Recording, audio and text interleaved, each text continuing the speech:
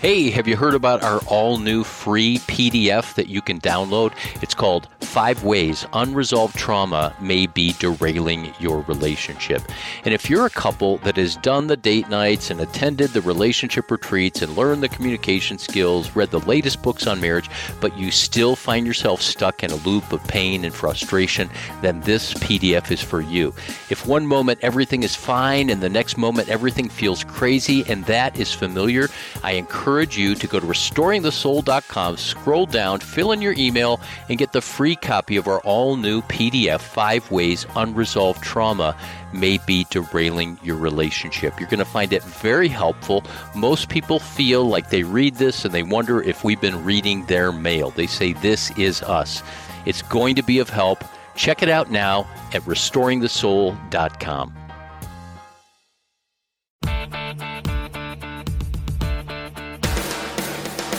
All I know is that the work of Tom York and Jimi Hendrix and Lou Reed, who was a heroin addict, and David Bowie and Johann Sebastian Bach, Gustav Mahler, Matisse, Gerhard Richter, the great modern painter, Lenny Bruce.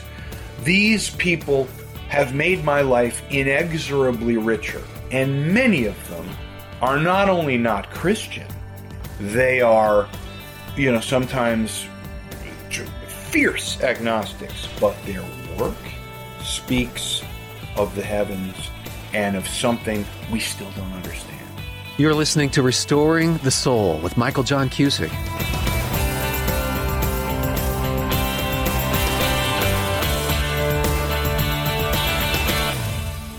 Welcome to Season 2, Episode 3. I'm Michael John Cusick.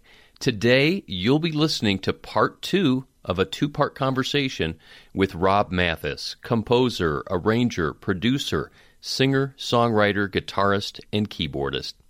If you listened to Part 1 of my interview with Rob, you may remember that in addition to being nominated for a Grammy and Tony Award, Rob won an Emmy Award for his musical direction of the Kennedy Center Honors, where he worked his magic for 12 years. Now, because I'm a music geek, I love to watch videos of the various performances at the Kennedy Center Honors. My favorite video involving Rob is the tribute to Led Zeppelin's Stairway to Heaven. The song starts out with the camera panning Barack and Michelle Obama sitting alongside the surviving members of Led Zeppelin. The tribute begins with Ann and Nancy Wilson of the 70s band Heart singing and playing a simple acoustic version. But soon into the song, you see Rob to the left playing guitar and conducting. Next, a bevy of funky horns joins in. Then, as if that's not enough, an orchestra appears at the back of the stage. And as the song gains momentum, a dozen gospel singers appear to stage right, and you can feel the emotion rise in the room. The camera cuts to a close-up of Robert Plant, Led Zeppelin's lead singer, and he is visibly moved. But musically, Rob Mathis is not done yet. As the song nearly reaches its crescendo, another curtain is raised at the back of the stage. The orchestra has disappeared, and it's been replaced by a gospel choir of nearly 50. At this moment, you can feel the energy in the room just watching the video. As the camera pans to the audience, Yo-Yo Ma is beaming with delight as the song is sung by the choir, and he's bopping his head back and forth. The legendary Diana Ross is in the audience, and she's leaning on the edge of her seat, holding her hands up as if in an act of worship. And finally, the camera cuts back to Robert Plant, whose eyes are filled with tears, and he is deeply moved. In all of this was the creative genius of Rob Mathis, who envisioned and directed this 7 minutes of musical transcendence. For your convenience, I've included links on the homepage of the episodes that you can watch Rob Mathis in action at the Kennedy Center Honors.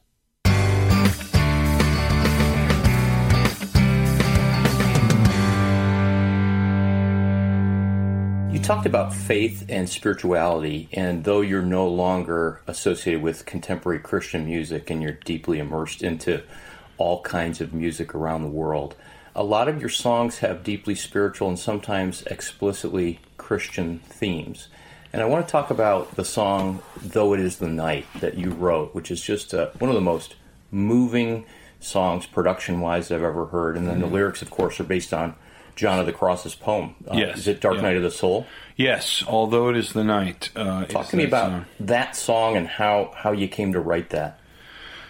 That song, it's amazing about that song. That is the last song on Evening Train, which is the one record I give to people if they ask for one. Because that record is the best combination of the arranger, the writer, the man of faith, but the man who mixes the sacred and the profane. And I think that's such an important part of great music, is the mixing of the gears grinding and the heavens singing, the mix of that. And Although It Is the Night, I wish I could remember, Michael,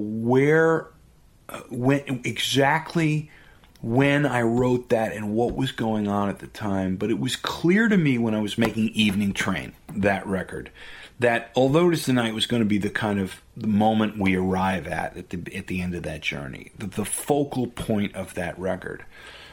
And I remember I wrote the song as a suite, in a way. It's two songs that are joined together at the end of Evening Train. One is called When I Was a Child, and one is called Although It Is the Night. And what happens in When I Was a Child, I still remember when I was coming back from Berklee College of Music, and I'll try to make this quick because I think I'm going to put you to sleep in a second, but when I was coming back from Berklee College of Music, my mom wanted me to take the train back with my grandfather once. And my grandfather was a man of deep faith, but he was one of these guys who, if you walked by him in a certain mood, he would sit you down on the couch and preach to you for an hour. Oh, Grandpa, I really want to go out and play. Well, no, let me read you from this passage in the Bible. And he was an important part of my life, and I loved him. And he was a train engineer, was poor, grew up fairly poor, a train engineer. And I didn't want to go back from Berklee with him on the train. I really didn't. I said to my mom, please. Grandpa's just going to talk about God for 3 hours, and I love God, but I don't want to be preached to for 3 hours. I just want to read a book. She said, Robbie, you're going to get on that train and ride with your grandfather. You don't know how long you're going to have your grandfather. So, boy, my mom was wise, because I got on that train with him, and he basically told me about his life. And he didn't preach to me in the way he normally did. He just basically, and then I ended up asking him questions. And there's one moment in When I Was a Child that still, and this sounds so sappy, Michael, forgive me for this. I mean, this sounds not only sappy, but it sounds self-serving. But there's still one moment I tear up every single time I hear it. And it's in the end verse of When I Was a Child. And when his story was told, and he told me a story about a train wreck, I asked him if he ever thought the heavens were cold. He said, son, to tell you the truth, I've loved my Creator since the days of my youth. Which is directly out of the Bible. And that moment in that song crystallized for me the dialogue. Like in the song When I Was a Child, I'm bemoaning the fact that as an angry young college kid, I see a very suffering world. I see a suffering world where it would be very easy to see that this is either a watchmaker God who created us and gave us the garden, and then when we messed with it, he said, I'm out of here. Now, that's not the experience of people of faith all around the world. You talk to people, I've talked to a woman in Rwanda who is sure that God saved her life for a purpose, and she eventually went off, survived the genocide in Rwanda, and literally changed the world.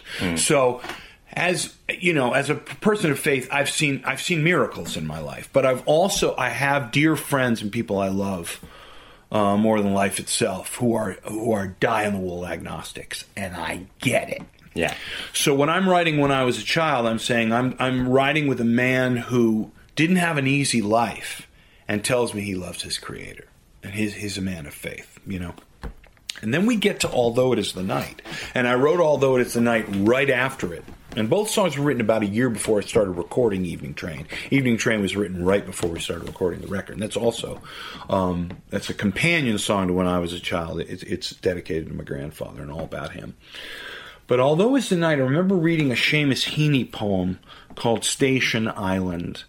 And in the poem, and I may get this slightly wrong, Michael, but what happens in the poem, because I haven't read the poem in literally 15 years, but his teacher, towards the end of the poem, tells him within the narrative structure of the poem to translate a St. John of the Cross poem as an exercise, as a kind of spiritual exercise.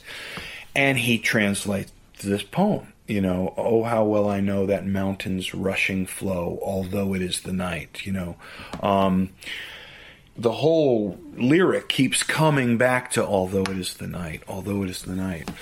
And to me, what a great idea that is, that no matter what you're going through, full well I know that fountain's rushing flow, although it is the night. And I didn't want to use Heaney's translation because, I'm sure it was under copyright and stuff, but I knew this was an ancient poem. Not ancient, but I knew it was from a while ago. So I looked up a bunch of different translations and kind of matched them and then put my own lyrics in between, and that's Although It Is the Night. And we were scheduled to mix that song on 9/12/01. Wow. I get chills, because I get chills every time I listen to that song. But I think it's as good as I've got in me. I really do. I think that's, there are a couple songs, Williams one, I really love playing Evening Train, even though it's more of a blues. It's, but Although It Is the Night, I heard a story, Rob, where you performed that song. Perhaps it was at the Christmas concert in December after 9/11, 3 months after. What was that like? Well, it's interesting. I had taken the year before off because I toured with the Boston Pops. Sang William the Angel all over the country, and people were so moved by it. It was such a great experience. And it was the only year I took off in the last 24 years of a Christmas concert. We took newspaper ads out and said, we thank the audience for being there, but Rob's been asked to go on tour with the Boston Pops, and sing his own songs, 2001, we were back. So it had been 2 years since a Rob Mathis Christmas concert. And now, the Christmas concert has expanded. There's a rabbi that comes to the Christmas concert every year that is just, and I'll circle on back to that 2001 experience. But I bring this up. The Rabbi Mark Golub has come now every year because he just loves the music. And I said, Rabbi, you've got to teach me about the Maccabees because you're the biggest fan of my concert out there. I want to write a song for you. And he sat me down for 5 hours and taught me everything about the Maccabees. And I was determined not to write a cute Hanukkah song. So I've now written a series of deep, really rich and moving Hanukkah songs for the rabbi.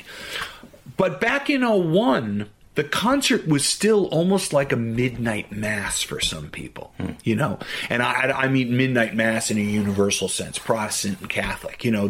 We always had it right before Christmas. Like this year, it will be on the 22nd and 23rd. And I've got my wife saying to me, Rob, that's too close. Christmas Eve is the 24th. And I said, Tammy, you don't remember the beginnings of this concert. It was like we almost wanted to do the concert on Christmas Eve because the feeling was like that, the creche is about to be filled with the baby. And that 2001 year I did, because we were releasing Evening Train, I did When I Was a Child into Although It Is the Night. And you could just feel it because you see these planes go into these buildings and a war starts and our world has not been the same since. And it was a tough time to say, full well I know that fountain's rushing flow, although it is the night. The agnostics felt very justified around that time. Where is God in all this? And of course, a lot of us who'd grown up in faith were despairing, and we understood it's a world history of darkness, incredible darkness. But it was very moving. You could tell people in tears, and it was the perfect song for that time, in a way. How will I know that fountains are rushing flow, although it is the night? How will I know that fountains are rushing flow,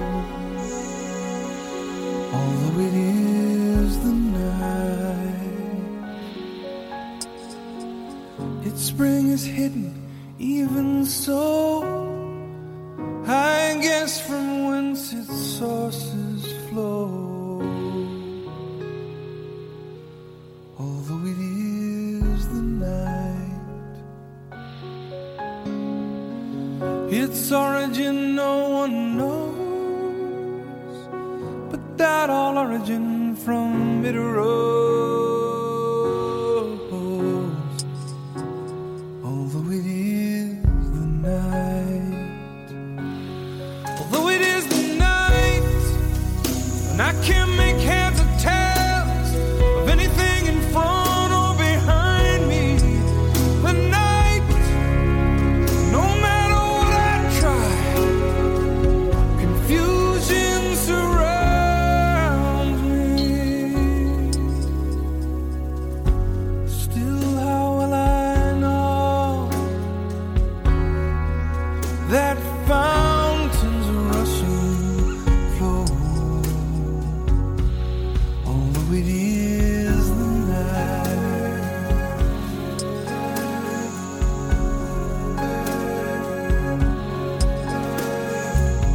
I know there is no other thing so fair.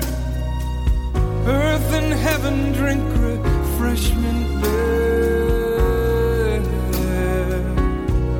Although it is the night, full well I know its depth no man can sound, no ford across it can be found. Although it is the night, although it is the night, it's weighty and wide, and seems like it's never ending. The night, it's deep and it's dark, makes you lose faith in a morning. Still, how will I know that fountains rush and flow? Although it is the night,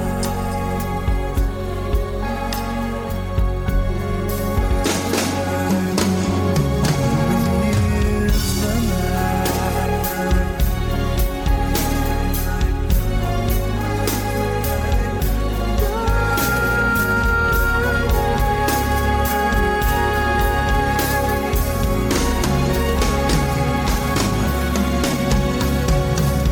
It's clarity and cloud, it still shall be. Out of it comes the light by which we see.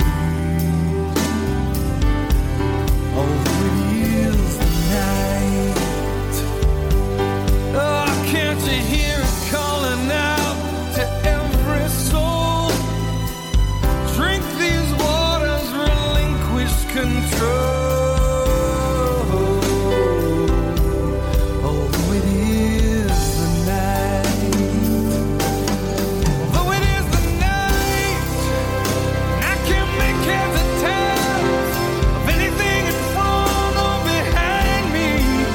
The night, and no matter what I try, confusion surrounds me.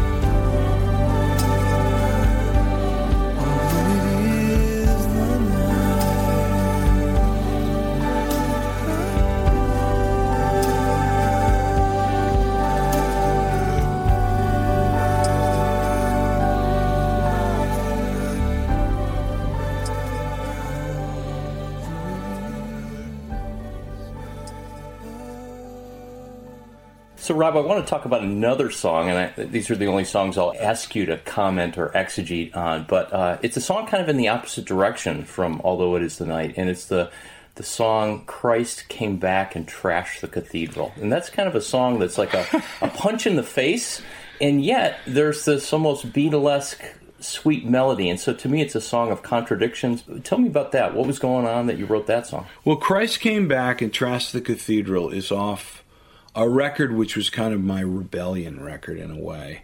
It was called Flesh and Spirit, and I really wanted to poke at some elements of my history as a person of faith and a person who spent most Sundays in church.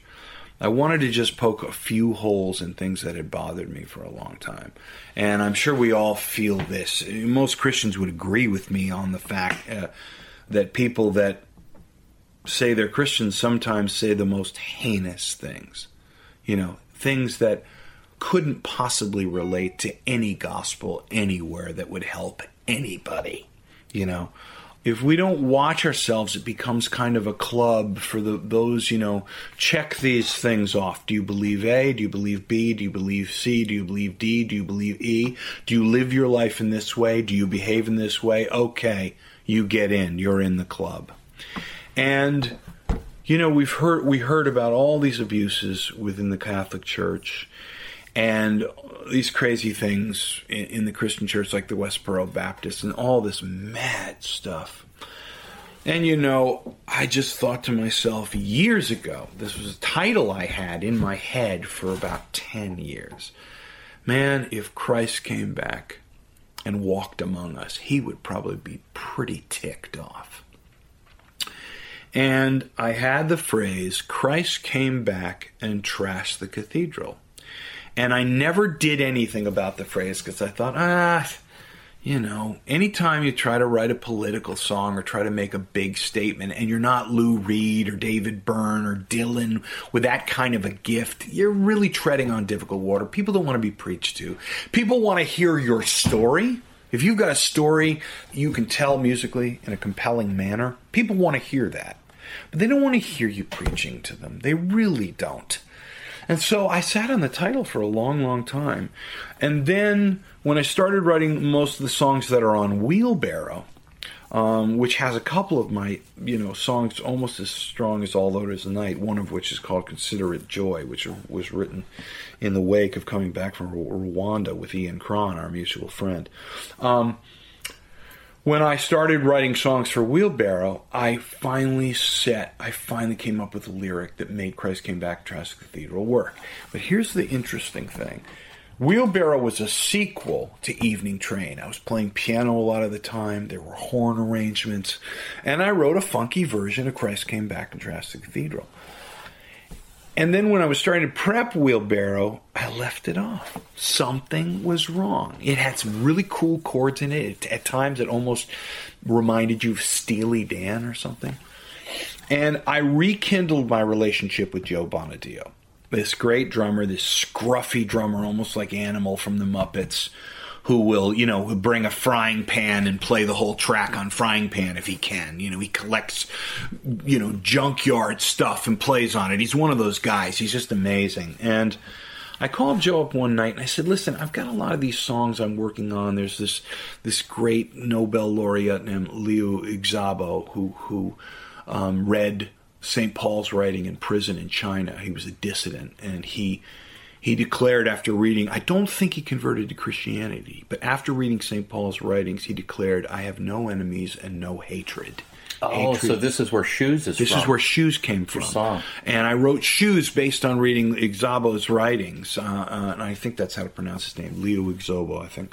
And so I started writing this series of songs, and I knew I was going to do it with Joe. I said, Joe, let's just go do a record where it's mostly written on the guitar. It's mostly a guitar-centered project. Yeah. I'm just going to bring a bunch of open-tuned guitars, and let's do it live. No overdubs, all live. I said, Joe, I wrote this song, and it was really cool. The track is really cool. It had all these interesting chords on it called Christ Came Back and Trashed the Cathedral. But to me, the music sounds too urbane. It sounds too Manhattan, downtown Manhattan. It's like, here's a rich C minor 11 chord and a B triad over an A7 going to an A flat major 7 with a sharp 11. It sounded like it was written by a Berklee College of Music kid. And I said, it's this ferocious, Christ came back, trashed the cathedral, it's this ferocious thing. He said, well, why don't you rewrite it? So I rewrote it on an opened dad-gad tuning, which most guitarists out there would know. It's from the bottom string up, it's D-A-D-G-A-D, dad-gad. And I wrote this ferocious version of it, and it worked. And it got the tenor of the music. And then Bonadio came and played, Muppet drums on top of it, and I had the great bass player Zev Katz, who had played for me at the Kennedy Center Honors. I MD'd the Kennedy Center Honors for 12 years, and he was my bass player. And you won an Emmy for that. I did. Congratulations. Thank you. The one thing I tell very religious people about Christ Came Back and Trashed the Cathedral is it's not a song that just tears down. I mean, it's the song at the end says, maybe one day we'll have a clean altar, a humble altar, and Christ will come back and someone will be blessed at an altar that's been created out of the ruins, so to speak. Yeah. As you're singing that, it's easy to hear, though, that there's some anger. You're singing out of real intensity. Yeah, I just, I do think... And I don't want to preach to your audience either, but I do think there are dangerous things that happen sometimes in the Christian world. And I have a lot of dear friends, people that have treated me with such great respect and love, that are very conservative politically and very faithful. Go to church every Sunday. But sometimes the marriage of a certain kind of ferocious capitalism with the gospel of Christ just seems to me to be a non sequitur at times. So I don't want to overstate that, but there have been times when the behavior of some within the spiritual community has confused me. And then obviously there's the pedophilia in the Catholic Church, which is horrific. Which is one of the lyrics in the song. So it's all that kind of behavior that just doesn't relate to Christ at all. I mean, sometimes I say to my conservative friends, I say, you got to understand why I've become a card-carrying liberal. And it's because I've read Dickens and I've read the New Testament, and I do believe, I was raised by trickle-down economics people. I was raised as a capitalist.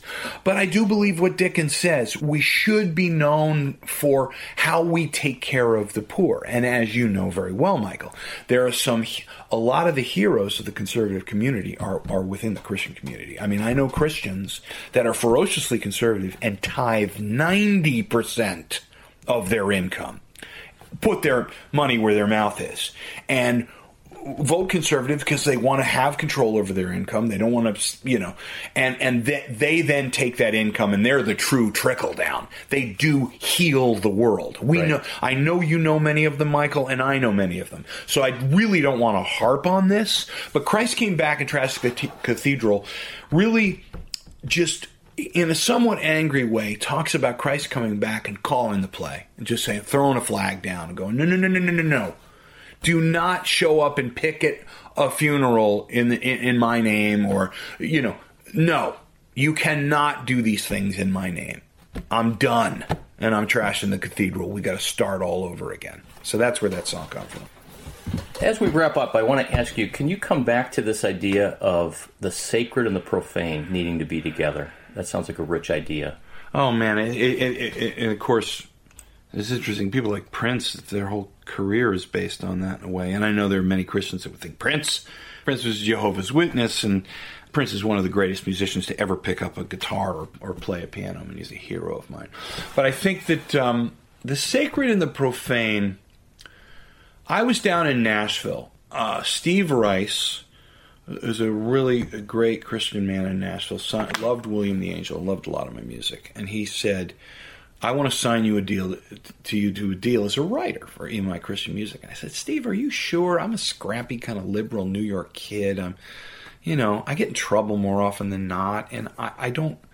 Yes, I've written praise and worship songs for my church, but they were written for my friend and hero and the amazing man, Ian Cron. Ian Cron started a church. And, the idea of the church was, this is a church for the rest of us. This is your church where the doubters can come in, not unlike the early Willow Creek, where bring your questions. Come on in. Let's try to meet God. And for the disenfranchised Catholics and the people that kind of got exhausted by the evangelical tradition, come on in. Let's have a dialogue. Let's not just sleep late on Sunday morning, And so I did write praise and worship songs for Ian, normally based on old texts and the old hymn tradition. But I was a scrappy guy. I didn't think Steve was making a good decision at all. But no, he did. He signed me up, and I wrote and had an incredible time in Nashville for 8 years. And one of the reasons I stopped writing a lot of, just specifically, spiritual music is because I think the intensity of the consonants, of always having to end in consonants, can weaken a music. And sometimes the questions have to live. There's a dangerous song on Flesh and Spirit called Paint the Windows Black.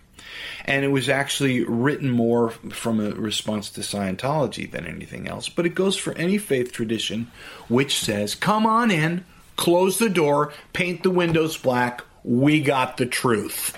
We own the truth. Right? So the sacred mixing with the profane, dissonance and consonance. I wrote a really sexy song for my wife on Flesh and Spirit. I almost My baby still does my me. baby still does me. I just think, spend some time with a fat man is one of the songs on Evening Train. That song has been unbelievable for me personally. that whole idea of I'll do it tomorrow. And, I'll pull the sword from the stone. Tell me about that song. Well, come tomorrow. What is it? I got a lot of plans. Here we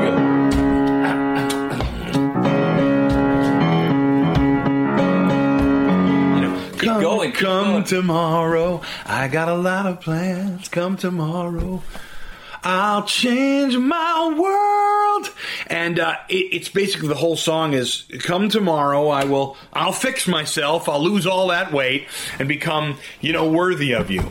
But then finally in the chorus I say, no, but tonight, this eternal night, which seems to last forever, if you would, if you please, if you can, spend some time with a fat man. And my wife said yes. She's now spent 26 years, 28 dating with a fat man. Now I'm actually, Michael, you were kind. You look great. I have lost 20 pounds, but yeah. And here in your office, there's a treadmill with weights, and but you wouldn't think that Fat Man would be written by a Christian because it's kind of a sexy song, Some very, so we get, are you asking someone to have premarital sex with you with that song? It's like, to relax. We're mixing the sacred, the profane, the sexy. It's a history of music. Listen to Hendrix and Dylan and the Beatles. Rock and roll was, they're burning records. Christian churches were burning some of the best records ever made in the 50s, Why do you think that Christians in particular just look at the profane and not the sacred? Because what you're saying, and I've seen this for years, I used to write for the Mars Hill Review, where we looked at how the sacred is revealed in secular art and literature and music. Why do we miss that? I don't know, and I think probably it's for people like you, Michael, wiser than me to figure it out. I do think when I've gone down occasionally, I still get invited to Capo Beach Calvary Church in Orange County, California. They still invite me every 4 or 5 years. They still invite scrappy, radical, liberal, sitting on the fence at times, Rob Mathis, to lead Easter worship once every 3 or 4 years. And I go. They're some of the sweetest and greatest people I know in my life. Craig Whitaker runs that church, and Craig is just the salt of the earth. Anyway, why am I bringing this up? Because I know people that in the straight evangelical tradition became what would be scoffed at in the New York art circles, a born-again Christian. And I'm making the quote signs with my fingers. And I've seen the reaction of a lot of those people who have come out of a real drug addiction or real struggles in their life, and having a ferocious response to a faith tradition literally saves their life. And they come into it and they want to shut out the profane completely because they were burned by it in their own life. And I get that. So to let off the hook this idea of the Christian prude and the Christian who has no soul and he's just saying, you shouldn't do that. You know, listen, there are Christians down through history that had a good heart and still, you know, caused Somerset Maugham to respond with some pretty, you know, damning fiction about, you know, Christians and curates and who beat, you know, the club over people to, you know, never have sex, never do anything, you know, never drink a drop of wine, that whole thing. I get it. Sometimes the response, you come into the throne room, your life is saved, and you just want to hang out there. You know, so the profane is scary. I come back to the music. I come back to the art. All I know is that the work of Tom York and Jimi Hendrix and Lou Reed, who was a heroin addict, and David Bowie and Johann Sebastian Bach, Gustav Mahler, Matisse, Gerhard Richter, the great modern painter, Lenny Bruce. These people have made my life inexorably richer. And many of them are not only not Christian, they are, you know, sometimes fierce agnostics, but their work speaks of the heavens and of something we still don't understand. You know, we Christians assume we understand it, but this miracle of consciousness, you know, what scientists and philosophers would say the hard problem, that somehow, however the miracle that we got here, someone wrote those late Beethoven string quartets. I mean, my goodness, you know? And I just think letting the art be completely open and nothing be capped out because it's not consonant enough or not worthy of the church, kept out of the music, hampers the art. Who's on your bucket list to work with, and what would you like to do musically as you look into the future? Wow. I have been really moved by some of the work within the hip-hop community. I really have, and I grew up on black music. I grew up on African-American music, gospel music. And so I feel like, you know, I worked with this great producer, Just Blaze, and did some stuff for the American Gangster Jay-Z thing. I worked with a couple of, I actually did a string chart for a Biggie Smalls and Tupac collaboration. And every single time I did a string chart for a hip-hop project, they turned it up really loud. Because the attitude of that music is not too many parts, a drum groove, a ton of great vocals, the story on top, the rapping, and the tale telling on top. And if we're going to do a string chart or a horn chart, turn that stuff up. And some incredible music is being made in that community. Now, I know that there are Christian rappers and religious rappers, and I know that a lot of religious people, Christian people, would think that some hip-hop is like dangerous and odd, but there's some great art being made there, and I would like to work with some members of that community. I would love to write, you know, I wrote this cantata about 4 years ago that Ian commissioned me to write with this poet named Micheal O'Sheel. And it draws the psalms together with responses from the poet in between psalms. And it's one of the best things I've ever done in my life. And I really want to revise it and have it released in choral music and have more church people hear it. Because it's actually something you could have in a Sunday service. But it's written for orchestra and choir and boys choir and it's real. So I want that to see the light of day. You know, I've been pretty fortunate in terms of the stars I've been able to work with. I mean, I really have. I never worked with Paul McCartney closely. I met him and I ran the tribute to him at the Kennedy Center Honors. So I guess I would be honored to write a string chart for Paul McCartney or play keyboards in his band for a second. But he's got a pretty great band. He doesn't need me. I would love to do more for Bruce. My stuff for Bruce Springsteen has mostly been taking string ideas that he's done and completely fleshing them out, where they become my charts, but they're basically based on Bruce's ideas, because Bruce kind of drives everything in his music. But I think his music has a ferocity where we could do, not a symphonicities, I did that symphonic record with Sting. Not necessarily something like that, because that's not Bruce's thing. Bruce is really kind of our folk troubadour poet. But something with like a big brass section and strings. And he brought some of my charts out, and another string arranger has worked with him on some stuff where I think he had strings at the Meadowlands last year. But I think it could be done in a much deeper way. And he's such a giant, man. He's such a giant. I think it would be great to do more with him.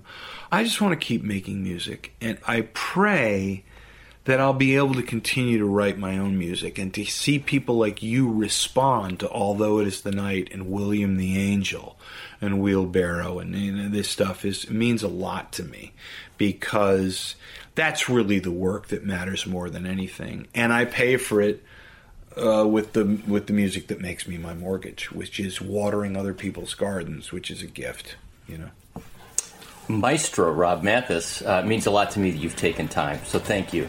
Thank you. It was great. You've been listening to another episode of Restoring the Soul. Learn more about how we cultivate freedom and wholeness of heart at restoringthesoul.com.